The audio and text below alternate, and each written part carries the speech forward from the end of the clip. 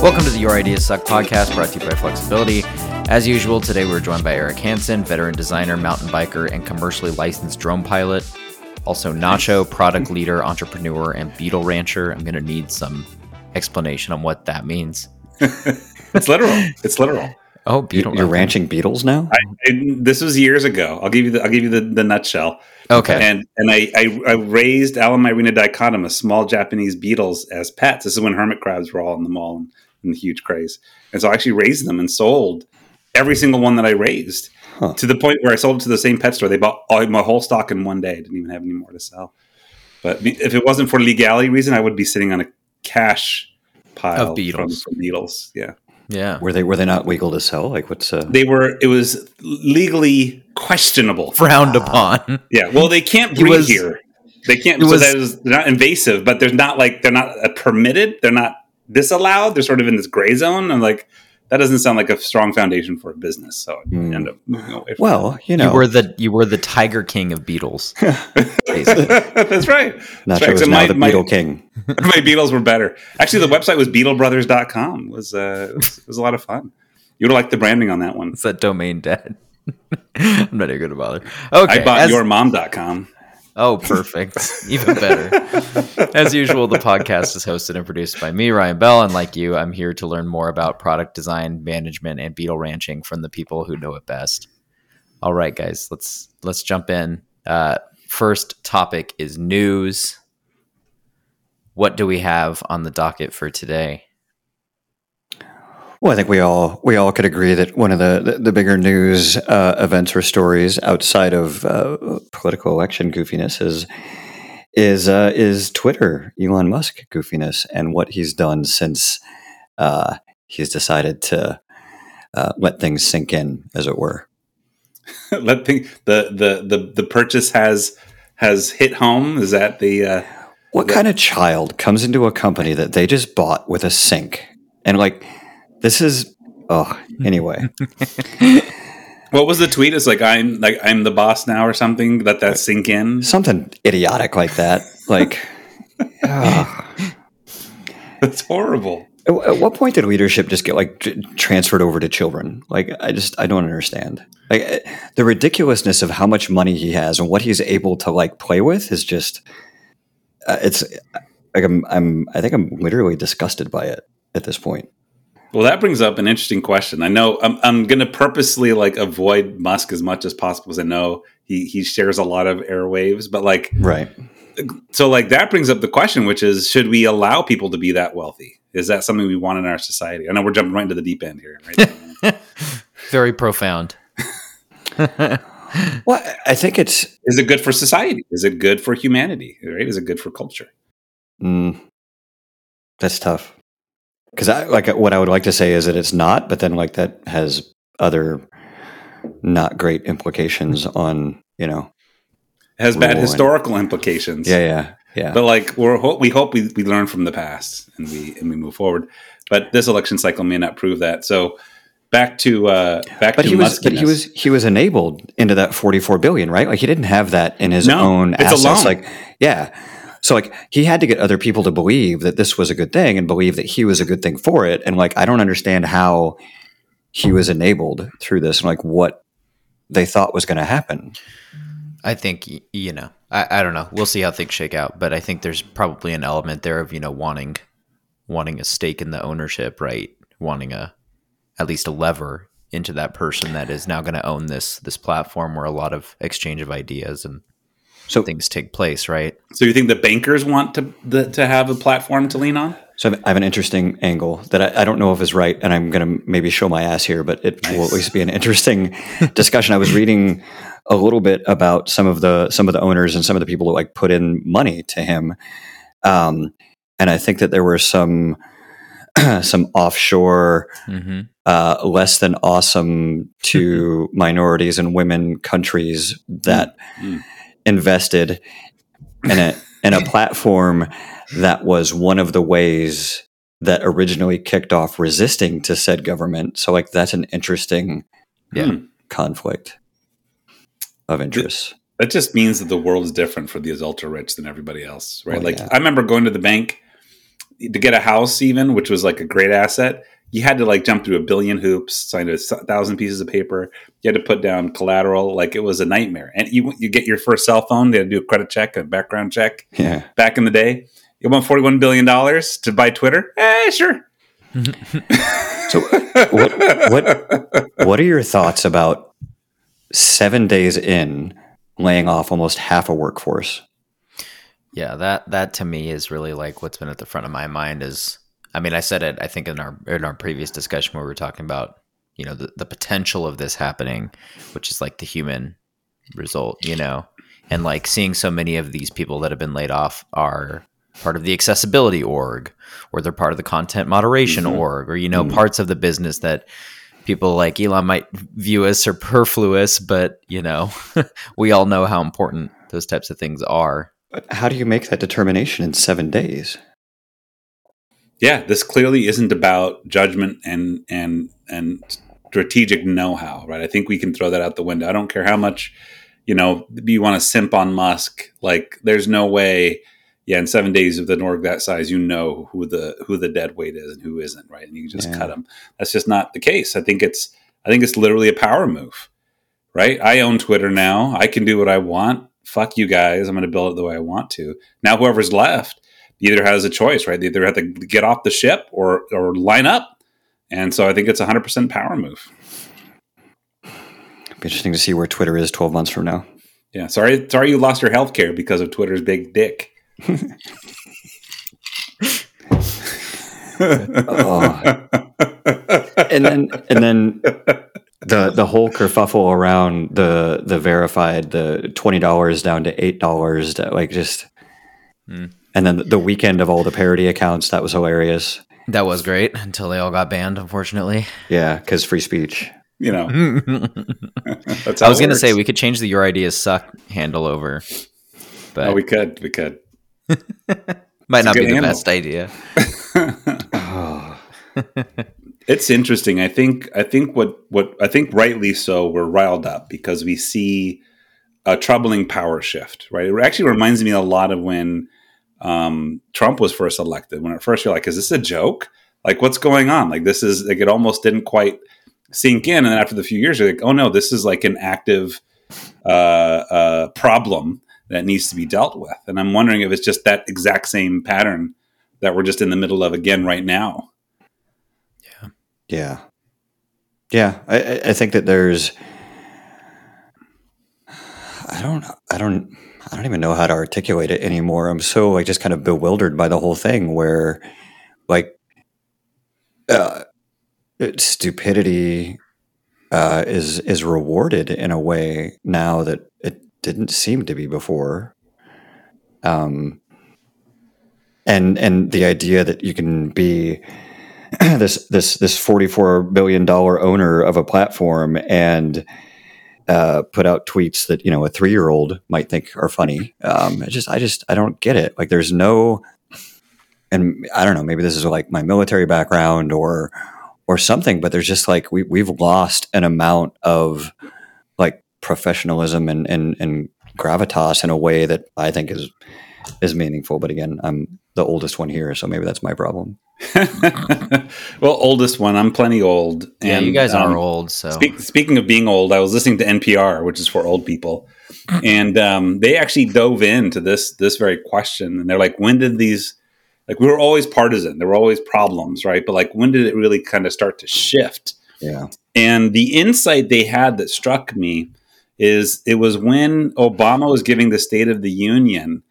And that one guy came up and said, "You're a liar," right? He just sort of spoke in the middle of his speech. Well, apparently that night, his fundraising went off the charts because of that bombastic, you know, name-calling, aggression kind of an attitude.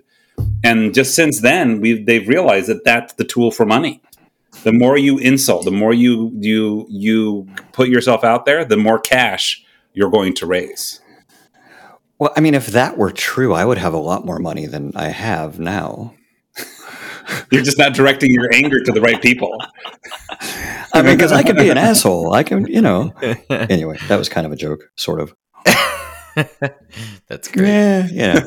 Half and half. Half and Okay. half. Well, I think that's good on that news, and that segues somewhat well into our topic for the week. So our topic today is FANG companies, and does the drop that we see with Meta and now Twitter sort of spell the end for FANG as we know it? Nacho, can you give the people a rundown on what FANG is? And I don't know where the acronym stands right now, but Yeah. What has it been traditionally? It's come through an evolution, and it's really funny. I've worked at a lot of companies with young people, and some people just had no clue where FANG came from. And so this is both the mother's explanation, and if you're too young, you don't know what this is. It was kind of like a narrow window to really understand. But right, FANG stands for the companies that were the largest stocks at the time. These things were like bulletproof, right? So Jim Cramer basically said it was Facebook, Amazon, Netflix, and Google, which was the original FANG. Then they added in Apple, which was the 2A FANG. And now Google's not Google, right? Google's now Alphabet. And Facebook is no longer Facebook. Facebook is now Meta. So is it Mana? I don't know. I've seen Manga before. Manga. Oh, I like Manga. Manga's good. But then the G doesn't really work. So I guess it would be Mana. That's such a weeb way to change what it is. But it's definitely FANG stuck around because I think it spoke to the sort of aggression and assertiveness that we gave these companies, and it typified, I think, what we call those sort of high growth social media network effect type of organizations. In fact, you would say not only that you were a startup, you would say you were a FANG or a FANG adjacent company when you were recruiting, right? Yeah, I mean, for a long time, that grouping, whether you call it FANG or whether you just mention the grouping, was the center of kind of the tech darling universe in terms of companies that were doing what they needed to do past the after as we got into the Web 2 stuff, right?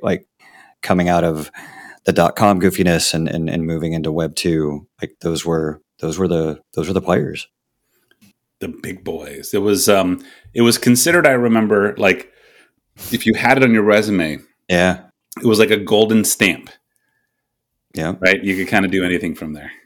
So, but now, what I think, it doesn't feel that way anymore, especially with the layoffs and kind of with everything else that's going on. It feels like there's a turn, and it's interesting. Ryan, you mentioned cryptocurrency a little earlier, and it's as we start talking about Web 3 and the end of Web 2 and the start of Web 3, even though I hate the Web 3 term, but it feels like there is some kind of a shift going on right now. Mm-hmm.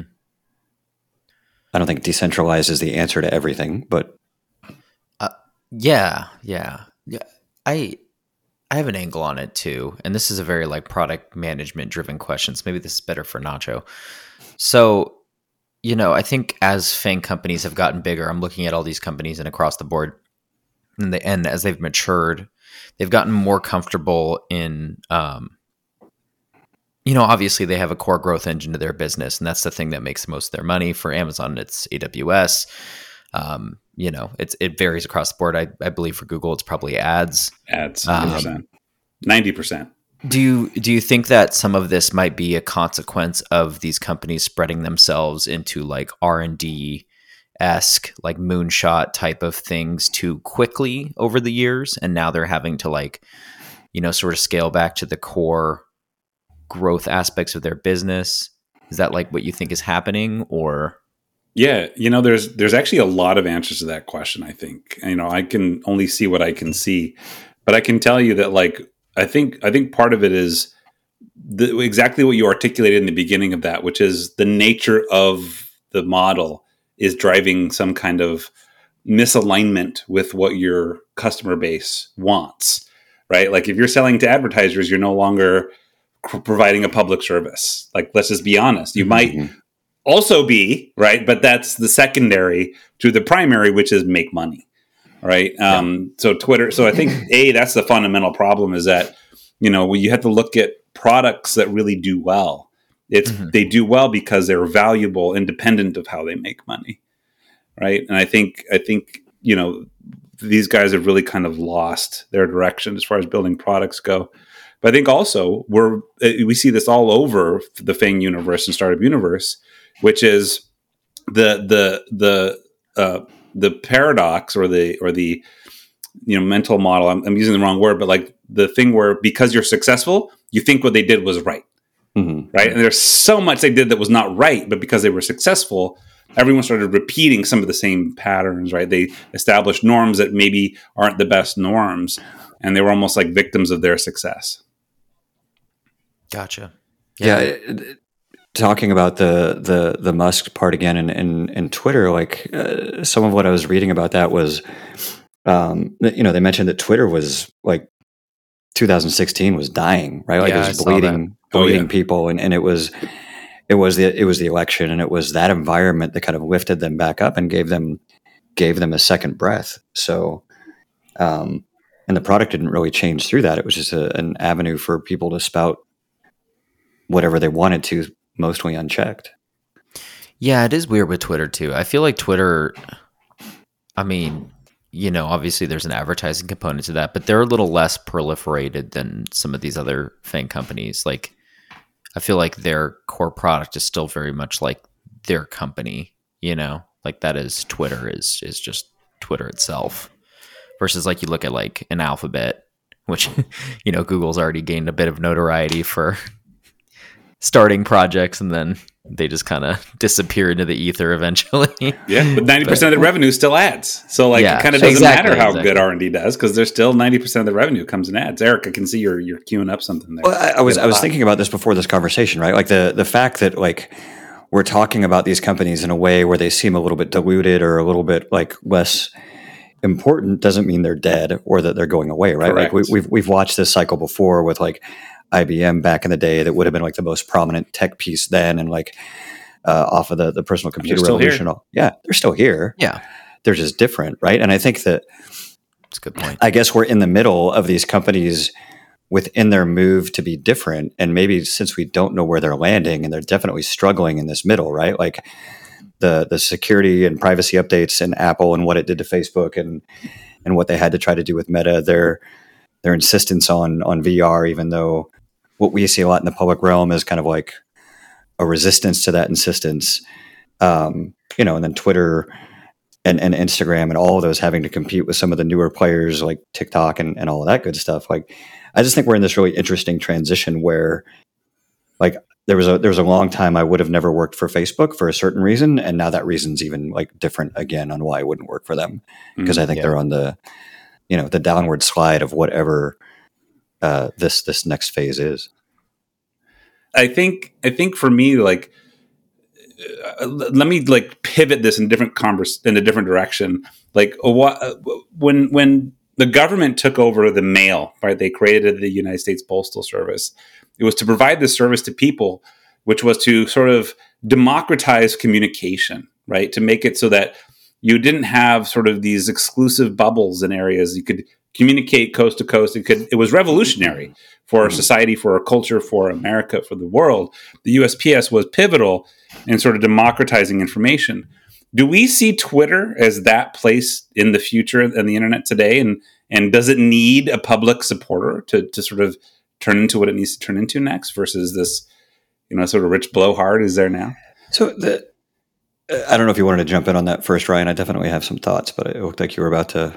I mean, I need to do some research, some really, really quick research. So. Okay. All right. You go do your thing. See, this is why it's easy for me to talk. I just have opinions. I don't do research. Again, only partially kidding. That's the whiskey. Yeah. So I was thinking about this the other day, right? Like I remember when Twitter, all the way back into MySpace, actually, like MySpace, Facebook, the beginning of Twitter. And now I'm trying to remember some of the other experiments around that time of community produced content. There was even like this news, I don't remember what it was, Newsvine or something like that. Like we went through this period where we were starting to give the ability to, Blogger, all of that was like about giving the ability for anybody to publish anything and like have it on this equal this equal playing field. And I remember back then being incredibly excited about that power and like finally not having things censored or edited by either the studios or newspapers or whichever, right? Like it was going to be this what I had hoped at the time, this flourishing of human communication and level playing field for good works and content. And now, after watching all of this happen, like I've like heavily changed my mind on that. Like maybe not everyone should be able to publish something unchecked when they're fucking morons. That's a technical term. Yeah, and like who am I to say who's a moron or not, right? Like it's not fair. But like if you take what happened within the 2016 election and the bots and everything else that was going on there, and then you look at what Facebook has done in terms of trying to monetize people and ads based on the content they've produced, like all of this has just gotten. It took what I thought 15 years ago was going to be this amazing thing, and just turned it into a steaming pile of shit. And I think that like Web3 and decentralized and whatever that next step is, like those are people that are caught up in the same beliefs that we're going to, by decentralizing everything and giving everyone the same power, everything's going to be fixed. And I think that's not true at this point. I think it's like we're getting into this chaos engine that isn't good for anybody. Yeah. So I think go ahead. I want the research. If I can jump in. An informed opinion instead of just a bold opinion. I don't know about informed. I just did a quick Google search because I wanted to make sure I didn't talk out of my ass too much. That's my job. So I don't know if you guys have heard anything about what Jack Dorsey's been up to since he left Twitter, but he's been working on this thing called Blue Sky, which is which sort of ties into the sort of Web3 world that you were talking about. It's an open protocol for building basically like a social internet. So kind of interesting that he's like, and it's not part of Twitter. So they're like off on their own now. They aren't part of Elon Musk's like web of influence. So it will be interesting to see when that like starts to show up. I know that they had like people from Mastodon that were like working with them or talking to them too. So, and I've hopped on Mastodon. I've made an account. I don't know if you guys have checked that out since all the Twitter stuff started to go down. Yeah. To me, it's like got that classic thing where like the way that it is put together gets in the way of the user experience a lot. Mm-hmm. And so it took a while for me to even figure out like what the hell I was doing in the like onboarding of it. And I still don't really know what I'm doing on there. So but that I did think that was an interesting like current events thing to bring in is there is some people in the background that are trying to develop a like more open protocol for this. It'll be interesting to see when that comes out, how that eats into Twitter, if at all. But no, that will be interesting. Anything? Oh, I had a thought, but I think I'll change my thought. Although I did send you something if you want to check it out. This is sort of getting onto Eric's conversation about the chaos slurry that is Twitter right now.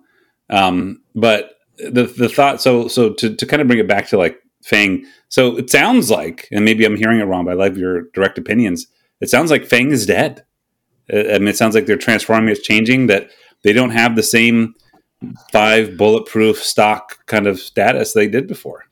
Is that right? I would agree with that the prestige has worn off a bit. I think one thing that I did want to touch on is I think there's an element in the labor force at these FANG companies that is interesting. I mean, now we're seeing layoffs and things, but even before that was happening, you've seen like how far Meta's stock has fallen over the last year. Very like conversations a lot of places about, people's drop in total compensation because so much of your total comp at a place like that is tied to stock.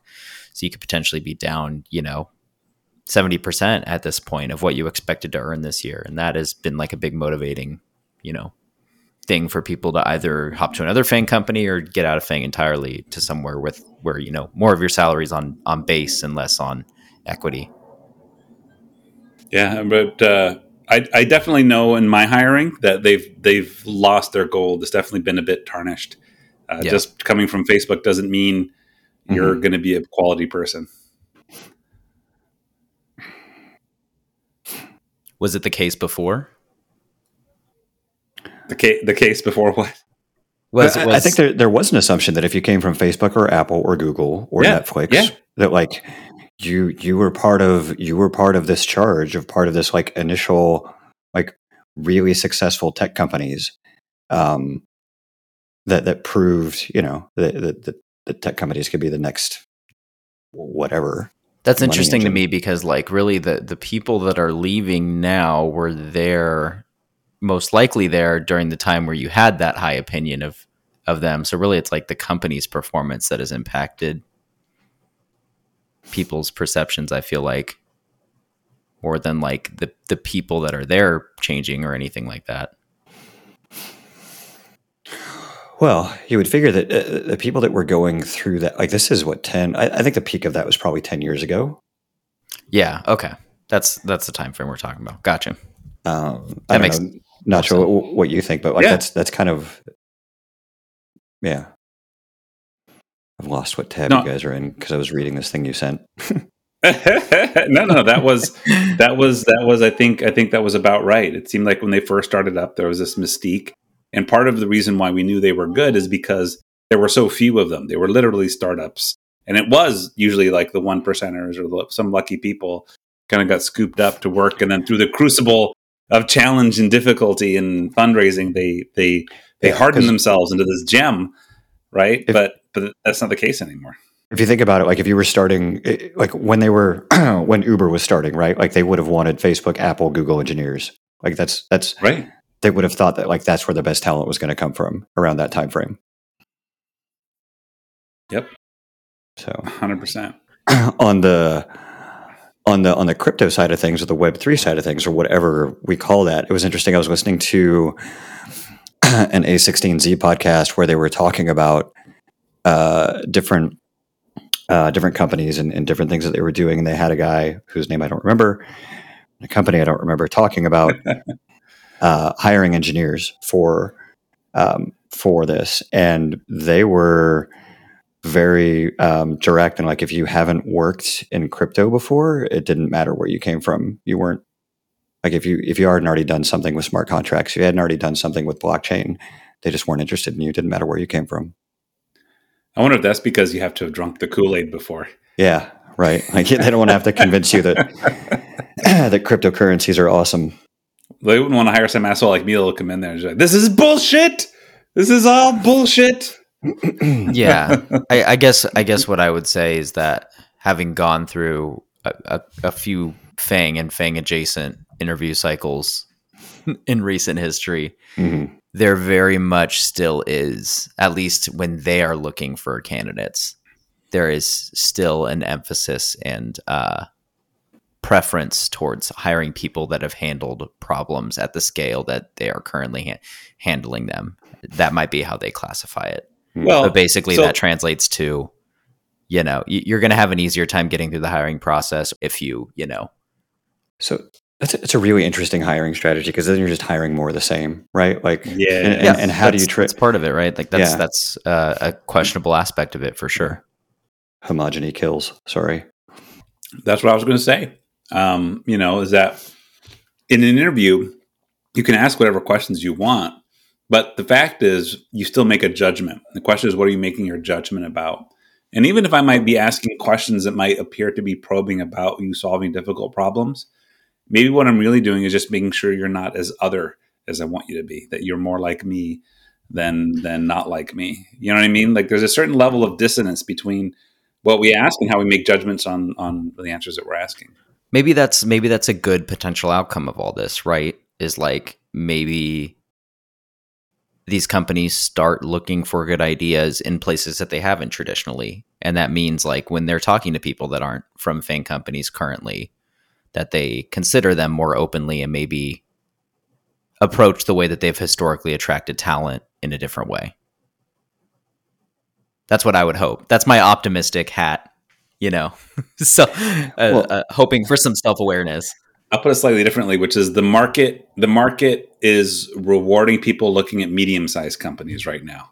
if you want to find a good spot, you want to get a good paycheck, you probably want to have a more satisfying job, then you want to work for, a profitable medium-sized company, not someone who's trying to go for this mega IPO or build spaceships for joyrides, right? Like like those medium-sized guys are winning. I think they're winning the talent game right now. Yeah, I think it's really interesting, and to put a positive spin on some of this, like it's really interesting.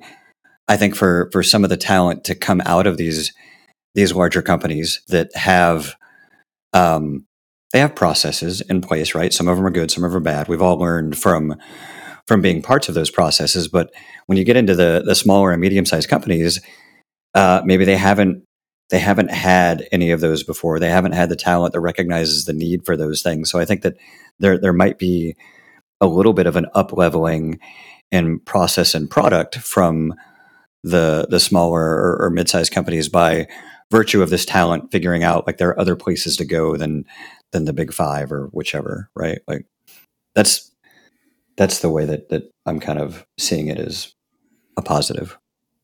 I love the takeaway here because it feels like the takeaway is like heads down, focus on the fundamentals, right? Like whatever level of the org you're at, it's like focus on what you can do to add value, get good at at doing what you do.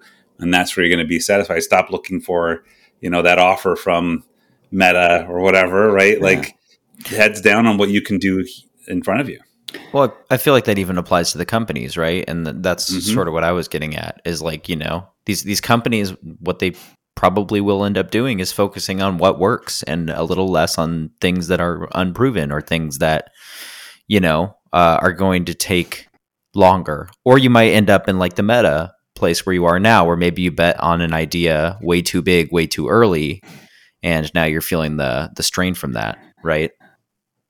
Yeah, I don't. It's interesting, right? Because if they keep doing the same thing, then they're just gonna continue to die, right? Like, I mean, Instagram lost any amount of innovation kudos or anything because all they've done is copied their competitors for the past 5 years, right? Like that's true. That's a Facebook or a Meta product, and like I feel like that their decline to whatever the nominal existence of these companies is, like it's kind of unstoppable at this point, and they're just going to be who they are, and they'll be fine. People still work there. It's not like they're going to die and vanish from the face of the earth. But like, what's like if you put your futurist hat on for a minute, like what do we think the next?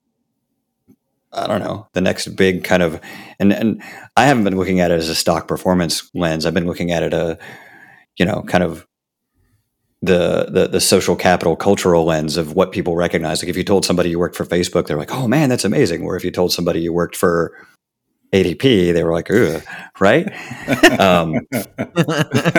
So like there's this social cultural piece to these companies existing the way that they do, and Zuckerberg being in front of the Senate to try to talk about private, like that, all of those things mattered and became, I think, the story of this decline.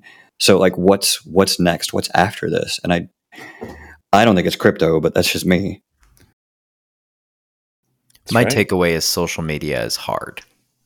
That sounds like the perfect note to wrap up on. Yeah. So let's move into the next segment, the last segment. So what made you smile this week? Nacho, do you want to take us away? I was hoping Eric could come up with something, but just in case he had it. Okay. Let Eric go first. It's not anything really. Like I finally got to do some customer interviews and talk to real users again. So that made me smile. Love that. That is fantastic. Did you learn anything, or was it just nice to genuinely have a conversation and listen to somebody? Both. Like it was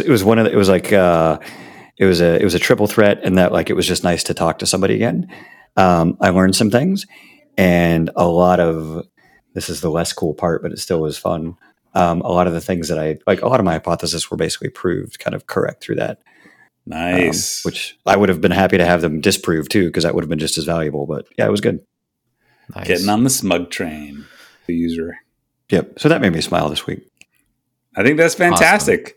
That's fantastic. I tried to use that little, satisfaction of proving the hypothesis right, of that little like nugget of self value to lean into what my smug made me smile this week, which is I got invited to speak briefly with a friend at Columbia University.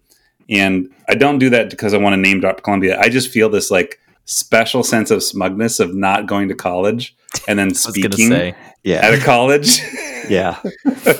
I would feel the exact same way. I would probably even attend that like wearing a t-shirt under my other shirt that said I didn't even go to college. Yeah, so it makes me smile. It makes me smile every time I think about it. So what are you talking about? Like what is the topic? What is the event? Yeah, so I don't even know all of the details right now. This is pretty fresh, but I do know that I'm basically talking about some of my experience talking to product leaders and kind of insights I've learned along the way. So it actually should be pretty cool. I think it's part of a program they're doing specifically on product. So actually really interesting. Fantastic. That's cool. Very nice. Awesome. Thank you guys so much for tuning into the Your Ideas Suck podcast. Thank you for checking out this episode. Be sure to follow us on any platforms that you listen to podcasts on, and we will see you next time.